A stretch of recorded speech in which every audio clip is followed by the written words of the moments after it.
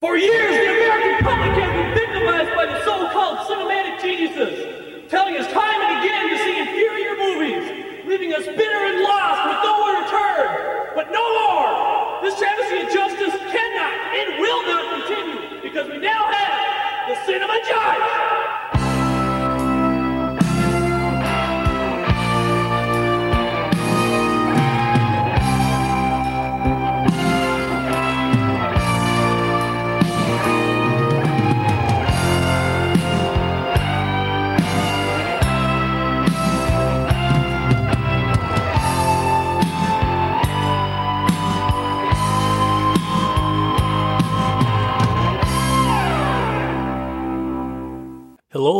Hello, and welcome back to the Cinema Judge. To all my regular judge heads out there, welcome back. If you're new to the show, welcome aboard. Now, if this is your first time, here's what the show is all about. The studios, they send us film clips, interviews, on-set footage, premiere footage, and we put it together to make one cohesive infomercial. We don't sit here and criticize actors, Hollywood, anything like that. We love movies, and we love to share movies. That's what we're here for. To tell you about sometimes blockbusters, sometimes independent films, whatever it is, we just want to talk movies. So consider this your movie oasis. A place where you can forget about the world for a little bit and just escape into one film and take a deep dive. Now, approaching the bench today, we have the movie The Lost City. Now, it's directed by a brother pair again, Aaron and Adam Nee. And it stars Sandra Bullock, Channing Tatum, Daniel Radcliffe, and Brad Pitt. And now here's the story in a nutshell. A reclusive romance novelist on a book tour with her cover model, the guy who sits there and poses for all those romantic covers, they get swept away in a kidnapping that lands them in a cutthroat jungle adventure. This is kind of like Romancing the Stone. Remember that Michael Douglas film with Kathleen Turner years ago? Which is a fantastic film with them and Danny DeVito. See those two films, Romancing the Stone, and then its sequel, The Jewel of the Nile. They are both just fun movies. This is in that vein, where it's just one big action adventure, fun, fish out of water type thing, pure popcorn. And that's what sometimes you need. Something to escape into, just put your worries away, turn off your brain, and just have fun. Because everybody in here is so talented. Now here's the trailer for The Lost City. But before you listen to that, I just wanted to forewarn you. I started to play the trailer and I'm like, whoa. This isn't your typical trailer. In this trailer, you're first going to see, here, Sandra Bullock and Channing Tatum. They walk into the screen. They're giving this little intro. And behind them is just this fake door, if you will, or sliding glass thing. And they're going to introduce it. And then other things happen. So what you hear here is just them doing an intro to the trailer. So here is the trailer. Behind these doors is a giant surprise. Huge. For the past year, Chan and I have been working on a little project. And when these doors open, you'll be getting the very first look ever at the Lost City. This feels better than I thought it would. I know. I thought the same thing. I was worried, too, because these doors are really just a metaphor for adventure. Oh, my God. Wow. You're still in it. I know. It's crazy. All right. You want to get to it? Yeah, let's do it. We give to you the Lost City. Oh, hey, guys. Do you guys know there's nothing back there? Daniel. Yeah, we know. Oh. We know, Daniel. The doors are just a Metaphor for adventure. Oh, sorry, I screwed it up. That was nice, though, finishing each other's Sentences, we know. Wow. All right. Team. So what, I don't know. What do you want to get something to What eat? was the last part of, You hungry? the thing of, yeah. Are we done? You led me straight to the Lost City. Now, prepare to die. There were just hundreds of snakes in this temple just waiting for us to show up. What? Why aren't they biting that guy? This is ridiculous. Delete.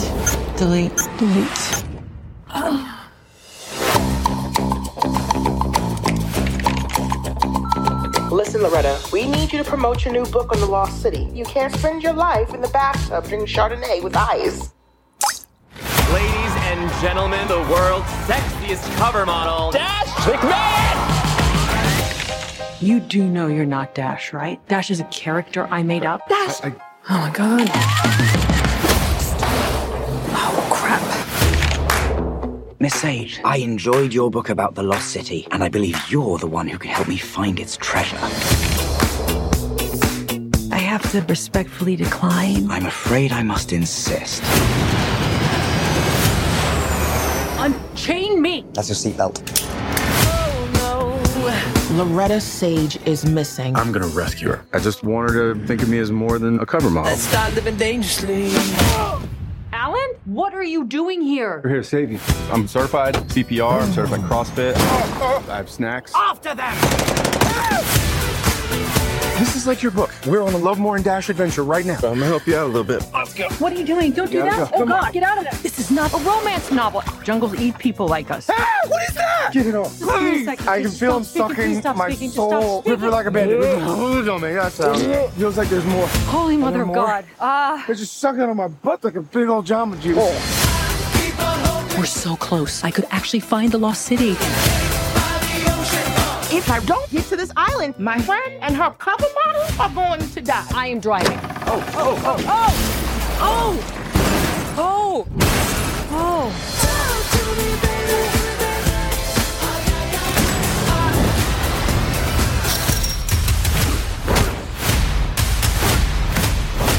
Loretta Sage, getting you out of here. Why are you so handsome? My dad was a weatherman. Hey, whoa, she doesn't need saving in there. Okay. What are you doing in there?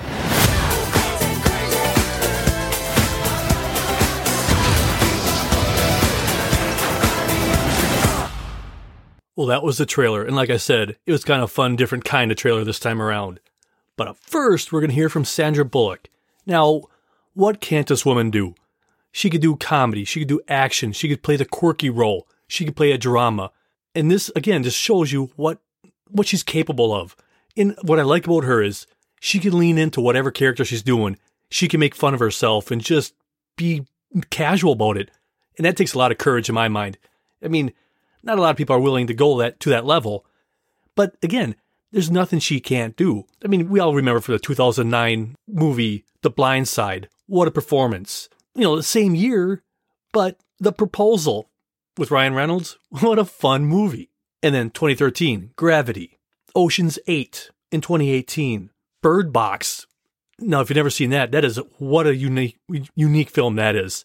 Again, though, she's stretching her abilities. Her in like a horror film. And who could forget Miss Congeniality in 2000? What? Again, I admire her. And she seems like the kind of actor where you could just sit there and talk to her. She's not pretentious or whatever the words are.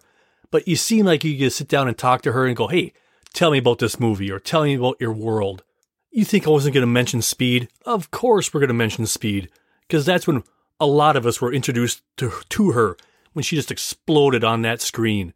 So that being said, here she is talking about her character. Loretta Sage is a writer of many, many romance novels. She's a shut-in. She would prefer to stay home and eat cheese in the safety of her home. Nothing wrong with that, right? And she experienced loss years before and just has found great comfort in her home, in her books, and in her words, and in her brain. She doesn't feel the need to go out and have an adventure because she writes about it. So she experiences it in her imagination, but she doesn't feel the need to physically go out and have adventures until... Now, coming up next, we're going to hear from the co-director, Aaron Nee. He also directed The Last Romantic, Band of Robbers, and of course, The Lost City, but also coming up in 2024, Masters of the Universe. That's another big movie to try to tackle. But here he is talking about the story. And after that, you're going to hear from the other brother, Adam Nee, talking about the story. It's about this woman who, this author who life has taken a sharp left turn and she doesn't know where to go now. And there's this feeling that there is no next chapter in her life. But this character is taken on a wild, crazy adventure where she's meeting crazy characters. The Lost City is a movie about a romance novelist who believes that she has no more stories to write, both in her career and in her life. But then she gets whisked away on this adventure, this very larger-than-life adventure that kind of becomes like one of her fantasy novels. And her cover model, who she does not get along with, goes to try to rescue her. And together, they start to come together, and she realizes that she does have more stories to write, not only fantasy romance stories, but she has more chapters in her life. Coming up next, we'll hear from co-director Aaron Nee. And I love this interview because I could feel this tension if this happened to me. He talks about working with Sandra Bullock. Everybody knows, wow, she's great. But then you're like, oh no, she's Sandra Bullock, Oscar winner, great actor. Is she going to be what I hope she's going to be? Because, sometimes be careful what you hope for. You don't want to be disappointed. But obviously, you'll hear that he wasn't, because obviously she's a fun lady. Getting to work with somebody of the caliber that Sandra Bullock is the kind of thing that you dream of as a filmmaker.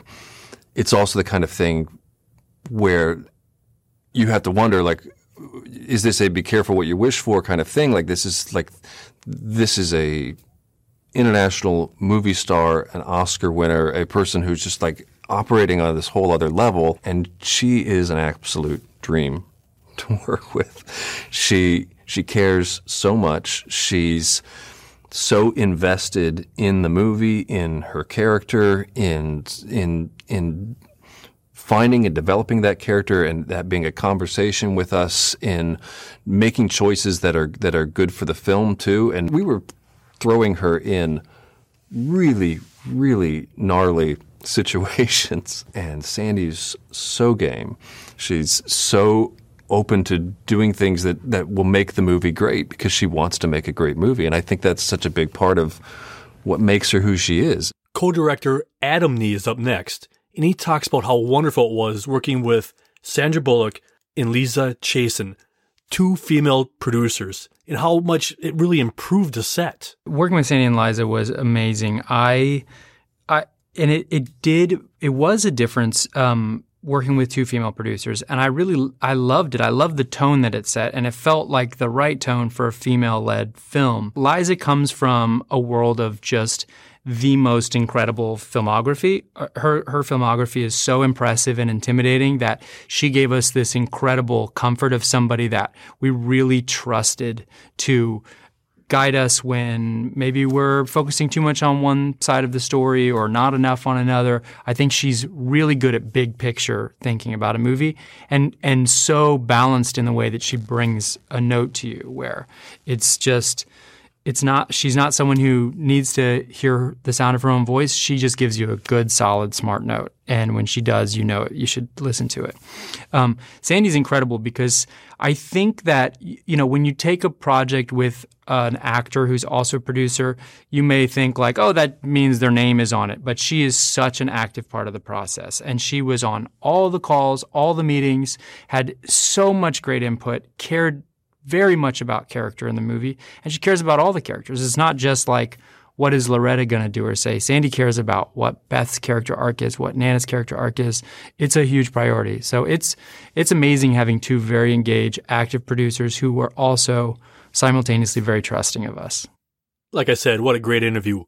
Now, also talking about the two women producing team, we have co-director Aaron Nee. As soon as we started working with Sandy and Liza, it became very clear that this was exactly the kind of collaboration that we want on a project, and that they were extremely accessible and available and ready to get in there in the weeds with us from the beginning.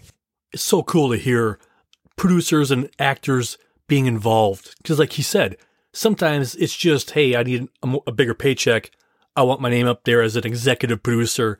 And sometimes people don't do much, but she does. She's full hands-on, and I really admire that. She cares about the product.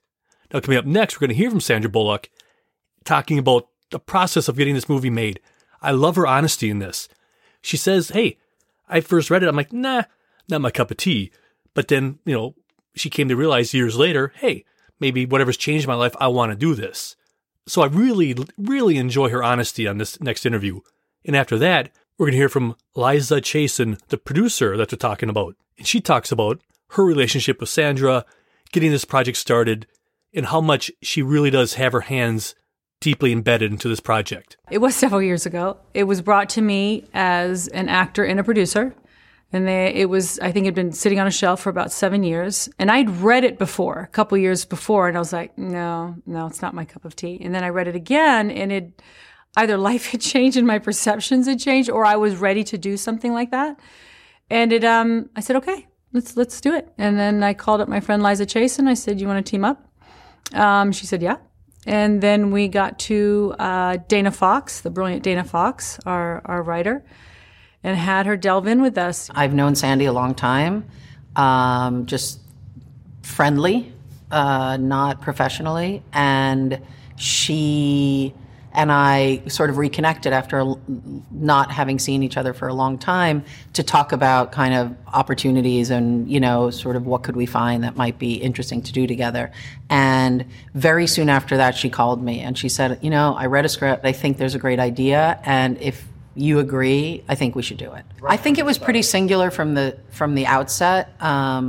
We both recognized that this was a film we hadn't seen for a long time, that it was a fun, big theatrical experience. And I think in a world where you're looking for real, true popcorn movies too, to bring people back and have that kind of communal experience, watching a movie in a theater, we were really excited about the potential. There are plenty of actor producers out there doing their thing. I think she's a unique.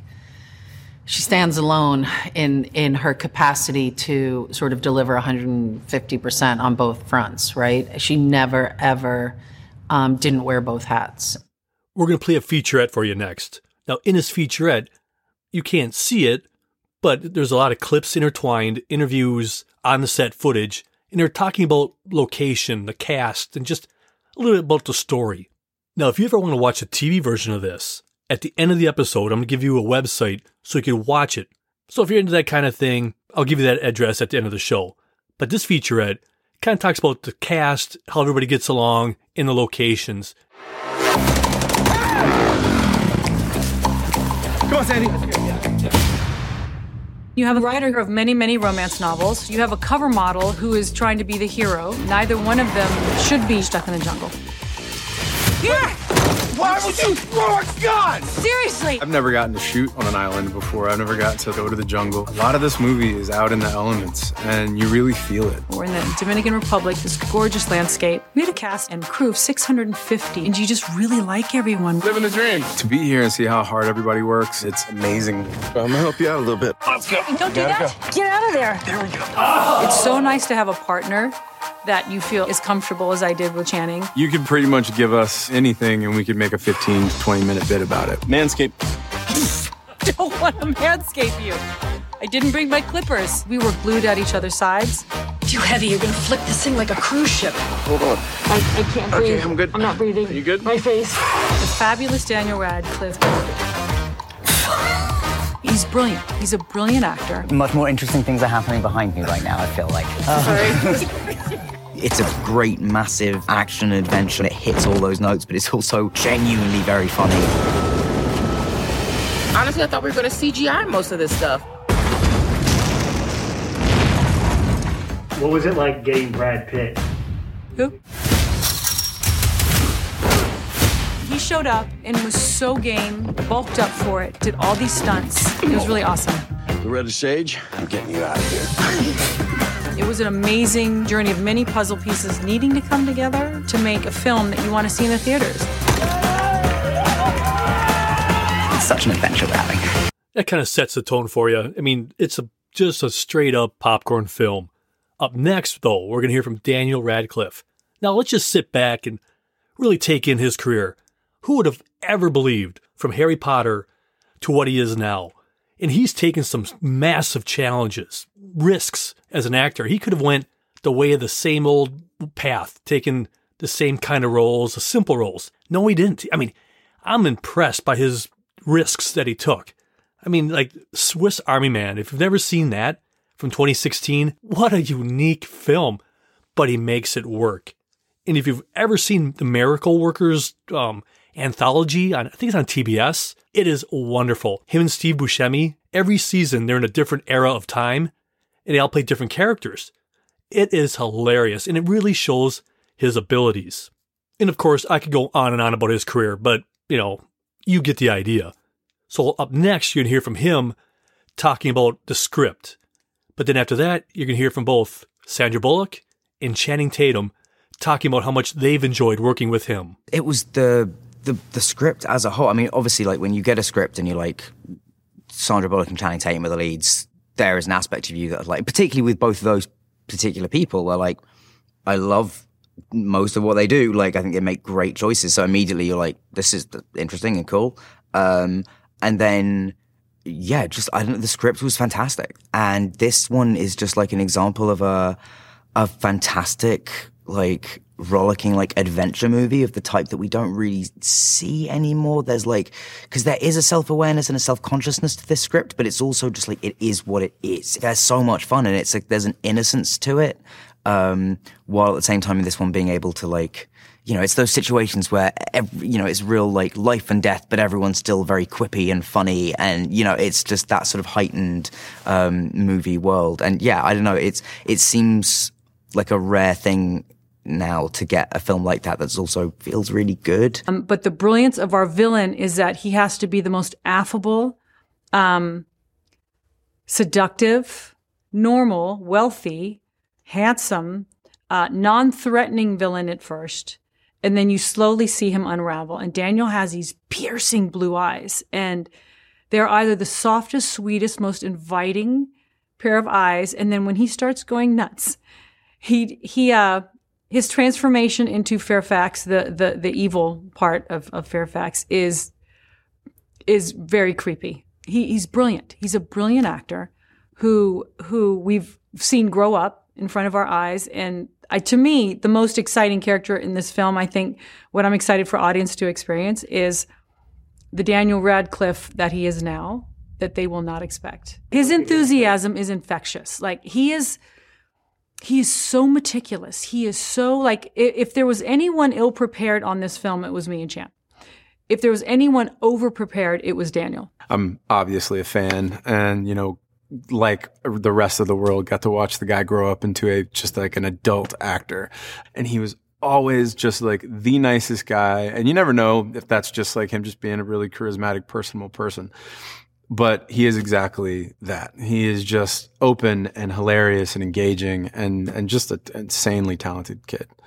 Now, next, we're going to hear from Daniel Radcliffe talking about working with Sandra Bullock. Then after that one, it kind of goes to a press junket thing where Sandra Bullock and Daniel Radcliffe are talking. And while they're kind of joking around, Sandra Bullock says to the interviewer person, you know, I'm looking at this poster and every one of these people just brought their A game. Sandy, which I still can't quite believe that I'm in a stage in my life where I'm calling Sandra Bullock Sandy, but that's she encourages us to do it. It took me a few weeks. But she is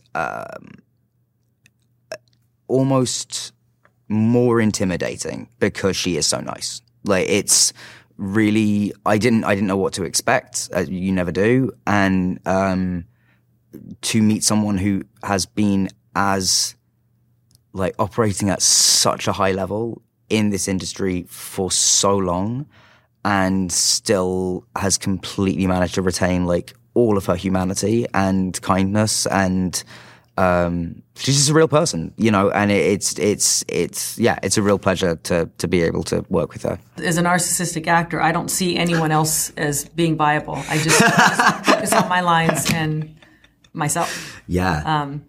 You the same, right? Same exact thing. Same, yeah. Same. Just blah, blah, blah, blah, blah, my line. You know what? I'm looking at the poster right now, and I'm just like, there's not, it's just pretty, there's not one person on there that didn't come with serious A game, and the minute that they were on screen, you just wanted the rest of the movie to be about them.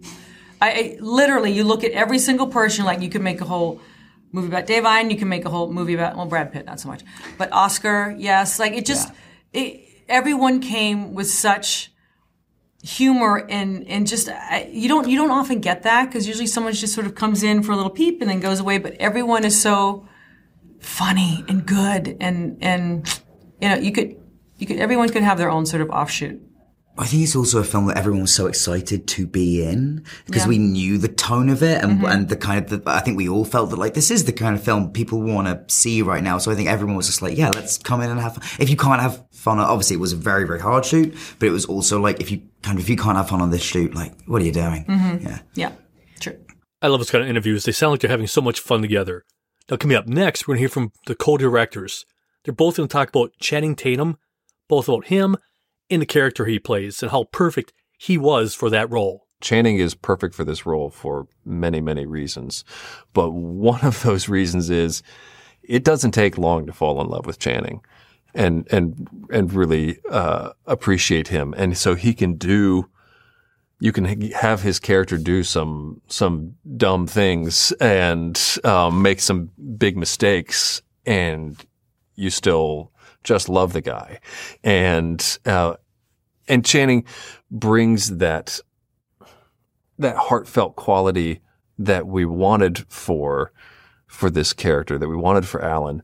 We wanted to discover that there's this deep, sensitive, caring person underneath the bravado and the flowing wig. The character of Alan is such a lovable one because he is just so genuinely sweet.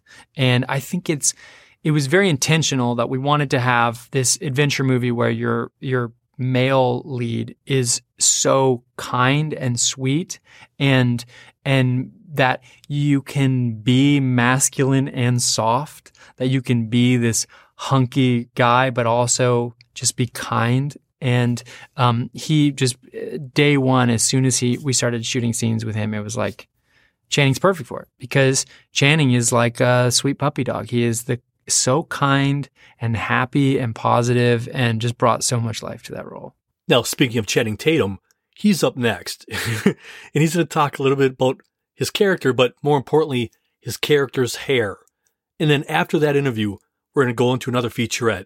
And that whole featurette talks about his character and his famous hair. I think I had a healthy, okay, this wig's going to be important, but I don't think I had any idea of the magnitude of the personality of this wig. And it was kind of crazy because one of the first things we shot was like the romance novel stuff, which I think was in a way genius because I don't think I knew who Dash was until that moment. And then no matter how much work you do on the script, no matter how much like planning you can try to be like funny or fun or whatever. I actually really don't try to be funny at all. I try to be fun. And you have all these ideas, and then all of a sudden, you just have either a piece of clothing or a scene or even shoes or something that like you're all of a sudden just like, oh, I found who he is. And it was the wig on this thing. Into camera. And action. Ladies and gentlemen, the world's sexiest cover model, Dash McMahon! I think Dash is out of his mind. To be Dash, it has a life of its own. Seeing Channing in his Dash outfit, he came out of the dressing room. The hair exited first, and then the acid wash jeans, then the open shirt. I think there's a limit to how many buttons can be buttoned, which is basically one. He's a brilliant actor. Some of the stuff he does as Dash in this movie, there's a moment where he blows out a candle and then continues to use it to search for light. I was pretty nervous about the whole wig situation. I wasn't ready for what it was going to do to me, like spiritually. Just sort of like suction cups to my head, and then all of a sudden, Dash is there. The hair flings and it just, you should never have a mane like that because it just takes over his personality. I sort of blacked out. The wig is actually in control. It manipulates you, and you're just a pawn in its game. That was a featurette all on his wonderful wig. Now, coming up next, you're going to hear from Channing Tatum talking about how great it was to work with Sandra Bullock, not just as an actress, but as a producer. And then after that, we're going to go into Sandra Bullock talking about working with, Channing Tatum, how talented he is, and just the physicality of his work. Sandy kicks the tires very, very, very well in almost anything and every single thing that she does.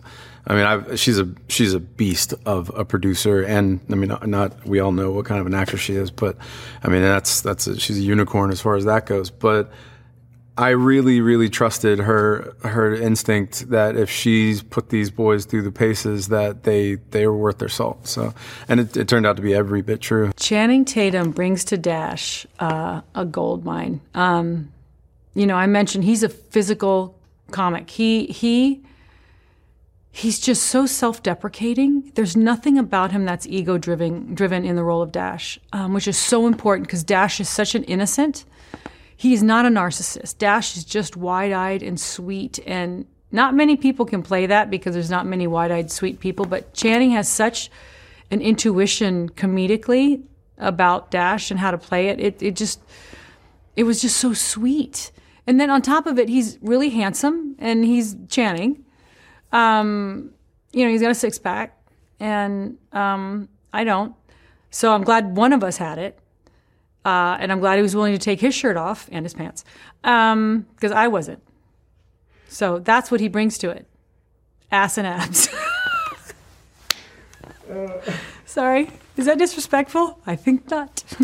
Here's the nice thing about Chan is that he's a physical comedian. He's a comic who physically uses his body to convey the joke. I understand that. That's how I operate. And it's so nice to have a partner that you feel, A, as comfortable as I did with Channing. B, we have really good timing. We're different enough that we complement each other, but we're also really helpful to the other one. If someone bats something at you, the other one will. But it's all physical. And, this whole film we were glued at each other's sides. So you have to really like the person and feel safe with them, and I really did, and I hope he felt the same with me, but I just like being in his presence. I like trying to see what physically we could come up with that day in a tight situation, because it was always in a tight, uncomfortable situation. Now, speaking of uncomfortable situations, we're going to have another featurette here for you. Now, in this featurette, it is a Leach scene. You remember Stand By Me, right? Well, this is their little take on that, where, he gets out of the water and he has leeches all over him. And this featurette just talks about that whole scenario. Okay, don't panic. What do you mean don't panic? Just don't panic. No, don't stop saying panic. Okay, I'm panicking now. You have something on your back. No! What is that? What is that? Do you have any on you? No. Why don't you have any on you? Day 2 of the movie, Channing Tatum walks into this jungle area. We have him take his clothes off, and we covered his back and butt in leeches. And this is day 2. Walking to set with a bunch of leeches super glued to my butt. And not having met everybody and just kind of being like, okay, this is going to be, I'm going to be butt naked. My name's Chan today. This is just what it is. Rip her like a bandit. Don't make that sound. I feel so mean. Oh, holy mother of God. Why are you praying? And then not only that, but to have Sandra Bullock have like a 2-page monologue with a certain part of my body. He was completely naked with a sock protecting the front area. You have to really like the person and feel safe with them. I need to check your front. Okay. There was no weirdness. Like, you would think that there would be weirdness, but because he was so chill about it, he dropped everything and I spoke to it. There is room for leeches. There is available terrain, but they have not explored this beige runway. I'll do that again. It's a hell of a day 2. Let me just say that. Now, in our next set of interviews, we're going to hear from co-director Aaron Nee, producer Liza, and Sandra Bullock. They're all going to talk about her jumpsuit and how many jumpsuits were needed to make this film, because every situation required a different jumpsuit. And then after you hear them, we're going to play a whole featurette just delving into the whole jumpsuit. We knew when we brought Marlene on to do costumes that the jumpsuit was going to be a thing. Because it has to survive not just sitting on a stool at the convention like it was designed to be used for, but we're going to have to take it through a river and climb a mountainside with it and be in the ocean and all of these things that a sequin jumpsuit is not normally able to sustain. So she was going to have to make different versions of it that still have to look great in all of those situations and tailor one that's cut a certain way so that it can work for the waterfall, and then this one can work for sitting on that high stool, and this one can work for being in this situation and that situation. And so we had lots of jumpsuits, and the jumpsuit got a lot of attention. The jumpsuit. Exactly. Right. Well, so the jumpsuit was Sandy's idea. She first of all, she loves a jumpsuit. Just in her real life, she wears a lot of jumpsuits. So I think she liked the idea, and we landed on it as a very comedic idea right out of the gate. Like, it's uncomfortable for a woman to be in a jumpsuit for a long period of time. It's really hard to go pee, like just basic stuff. So we posited this idea that this is a woman who hasn't left her house, and her publisher is going to put her in this very glittery, bright colored jumpsuit that's on loan. It's, 2 hours. She'll have it on and off, and then she can go back to her retreat, right? And of course, this is the thing she's going to get kidnapped in. I had to learn how to navigate in a onesie jumpsuit with a pair of heels in the jungle with no restrooms for 12-hour days. So what you do is you don't drink water and you pray. That was my training. I did a lot of praying for the end of the day so that I could unzip the onesie and get out of it in the middle of the jungle. We just got to take a little shortcut through the jungle and we're good. Jungles eat people like us. In the Lost City, the difficulties that we had to overcome were jumpsuit. Are you okay? Jumpsuit. Jumpsuit. Yep, mount it. Mount it. We wanted to create the absolute least comfortable thing that you would choose to wear, especially on a jungle adventure. Do I need to be wearing a glitter onesie? Sexy. We're going to have to take it through a river, climb a mountainside with it, and be in the ocean. The jumpsuit is a character unto itself. I was uncomfortable in my normal baggy cargo pants and like tennis shoes. That jumpsuit, it was fitted and like the whole thing with the heels. Oh, God. Whoa, whoa, whoa, whoa, whoa. That was acting. Good acting. I can't imagine what the sequence was doing to her skin. It must have been like wearing a cheese grater. We wanted something that, when you stuck this in the jungle, was going to stand out. How do they keep finding us? You're basically a walking disco ball. I'm going to be talking about the jumpsuit for the rest of my life, but would I have changed it? Hell no. Oh, you got to put it back together? I don't want to mess up the jumpsuit. It's on loan. It was funny, it was inappropriate, and it all came about because Sandy B likes herself a jumpsuit. And I like a sparkly jumpsuit. That featurette offers a lot more to it than just to the ears, so if you want to watch that, I'll give you that address at the end of the show. Now we're going to have another featurette right off the bat here. Now if you've seen the trailer for this movie, you'll see the scene where you have Sandra Bullock is in a wheelbarrow. Brad Pitt and Channing Tatum are pushing her down this dirt road, and behind them is a giant explosion. In this little featurette, they talk about making that. And to their credit, they only did this one time with one take.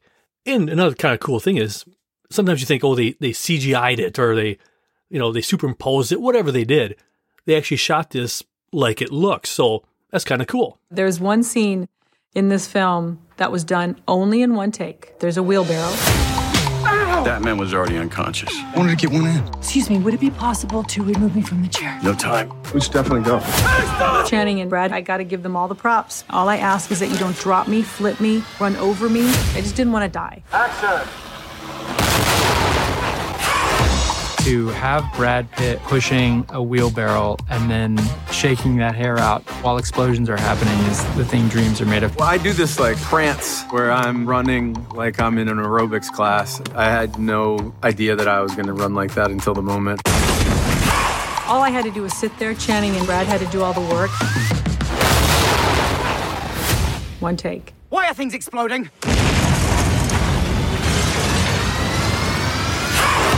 We're going to hear next from Daniel Radcliffe, and he's going to talk about working with two directors. And then after that, you're going to hear from co-director Adam Nee talking about why you need to see this in the theater. I've worked with a pair of directors once before. This is my second time doing it, and it's been great both times. I think I always expect in my mind there to be like conflict and them to be sort of trying to hash.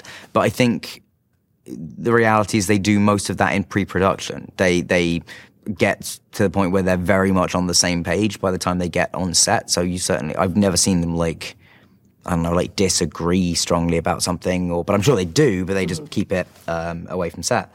But yeah, they're lovely. They're so, this is a massive movie, and for them to just kind of walk in, obviously they're experienced, they've done stuff before, but never anything, like very few of us have done stuff at like this kind of scale. And they've just been completely unfazed by it. I've just like been super prepared and, you know, really like fun and still finding, you know, very prepared, but also allowing room for us all to play and things to happen on the day. They're both really funny as well in very different ways, but they're both really funny people. And I think they, you know, that is really imbuing the film with something lovely. And just as human beings to be around on set, they are lovely. And they're, I think have, you know, directors are one of the few people that never really get to watch that many other people do their job. Like I see other actors act all the time. Directors very rarely see other people direct. Mm-hmm. And so I'm always like saying to them, like, you're really good. Like, just never change, please. Like, because you prove you can make a massive movie like this without screaming and shouting and becoming terrible. This movie, you have to see in the theater. And it is a classic movie-going experience. That's one of the things that we strove for and why we shot the movie in the jungle, why we really shot on open ocean and in the sweaty, hot jungles of the Dominican Republic is because we wanted it to be a big screen experience. It's not a movie that's meant to be watched on your phone. It is a big, epic, scale and scope adventure film. Well, I hope you enjoyed our in-depth look at The Lost City. Now, if you guys have any questions, comments, concerns, any way to improve the show, let me know. cinemajudge@hotmail.com. That's cinemajudge@hotmail.com. Because I can't grow if I don't know. Let me know what I need to do. What can I do to improve it? Whatever you like about it. Or don't like about it. Because then I'll take it out. Now, if you're interested in watching the TV version of this, go to Bloomington, Minnesota's webpage. That's blm@bloomington.mn/BTV-shows. And then you type in Cinema Judge, and a whole bunch of shows should show up.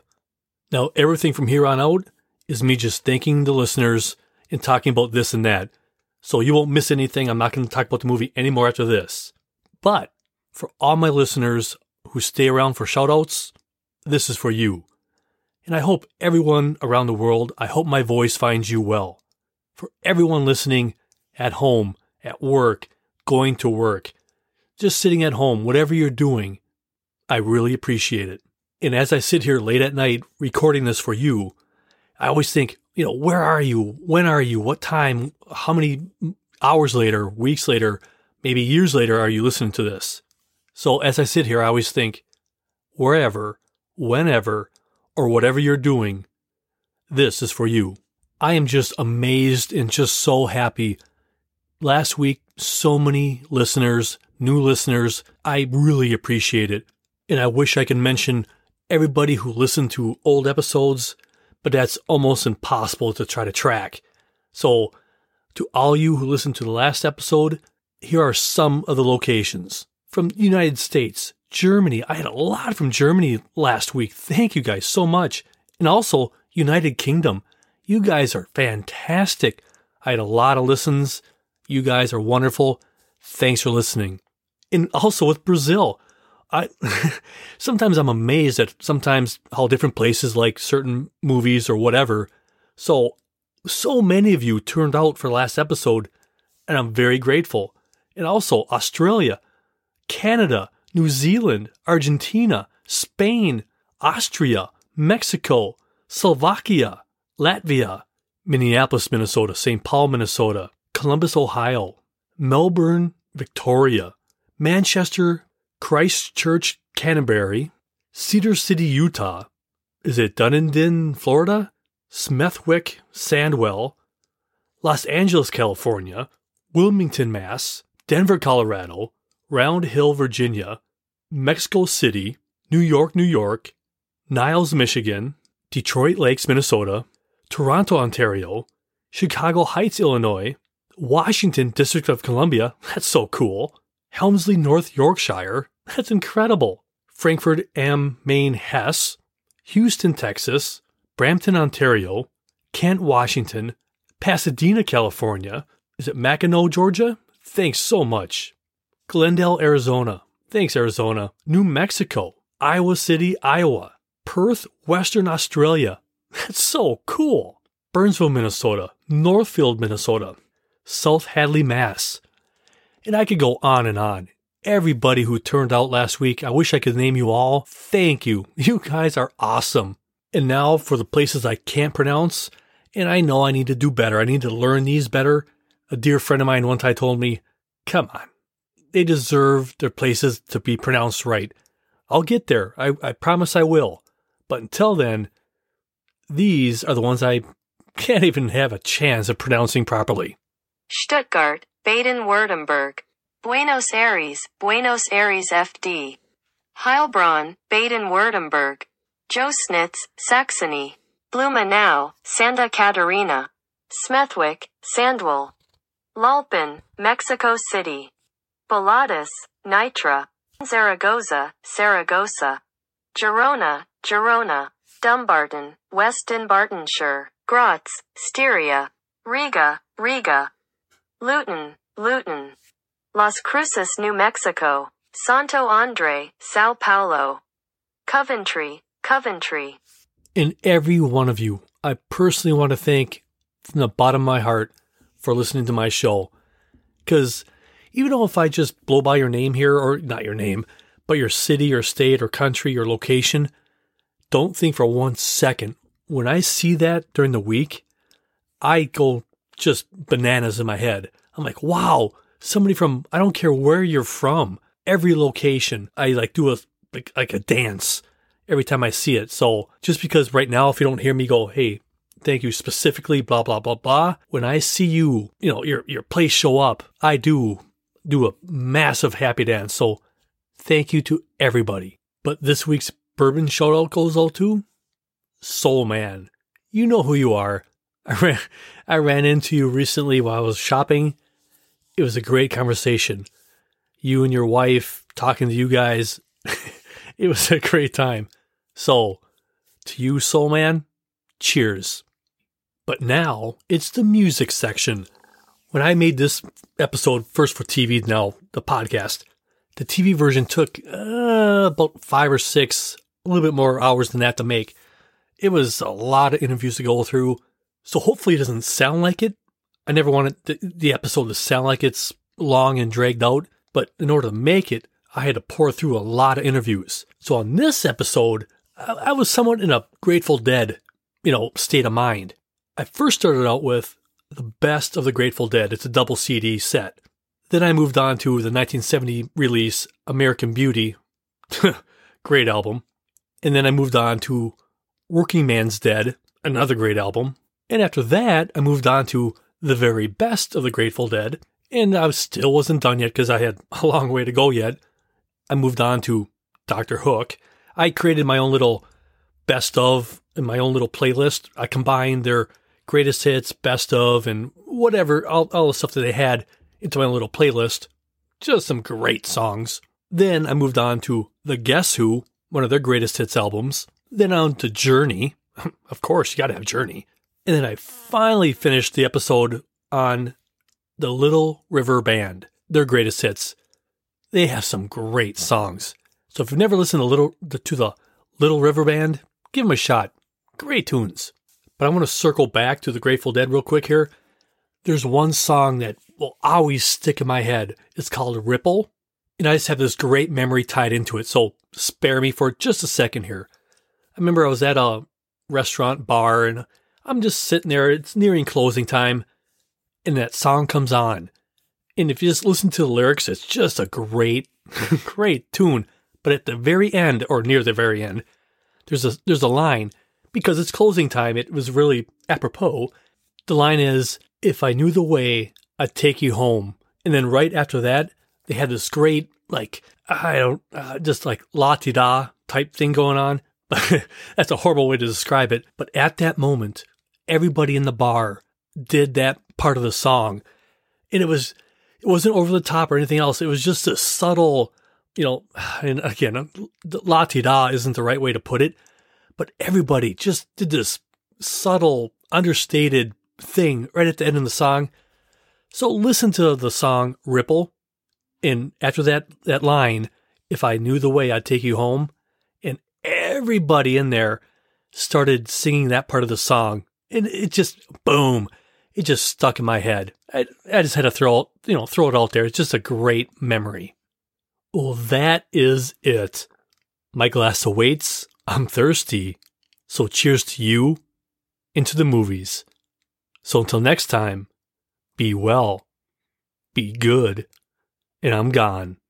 I'm Jeff. Thanks for listening to The Cinema Judge.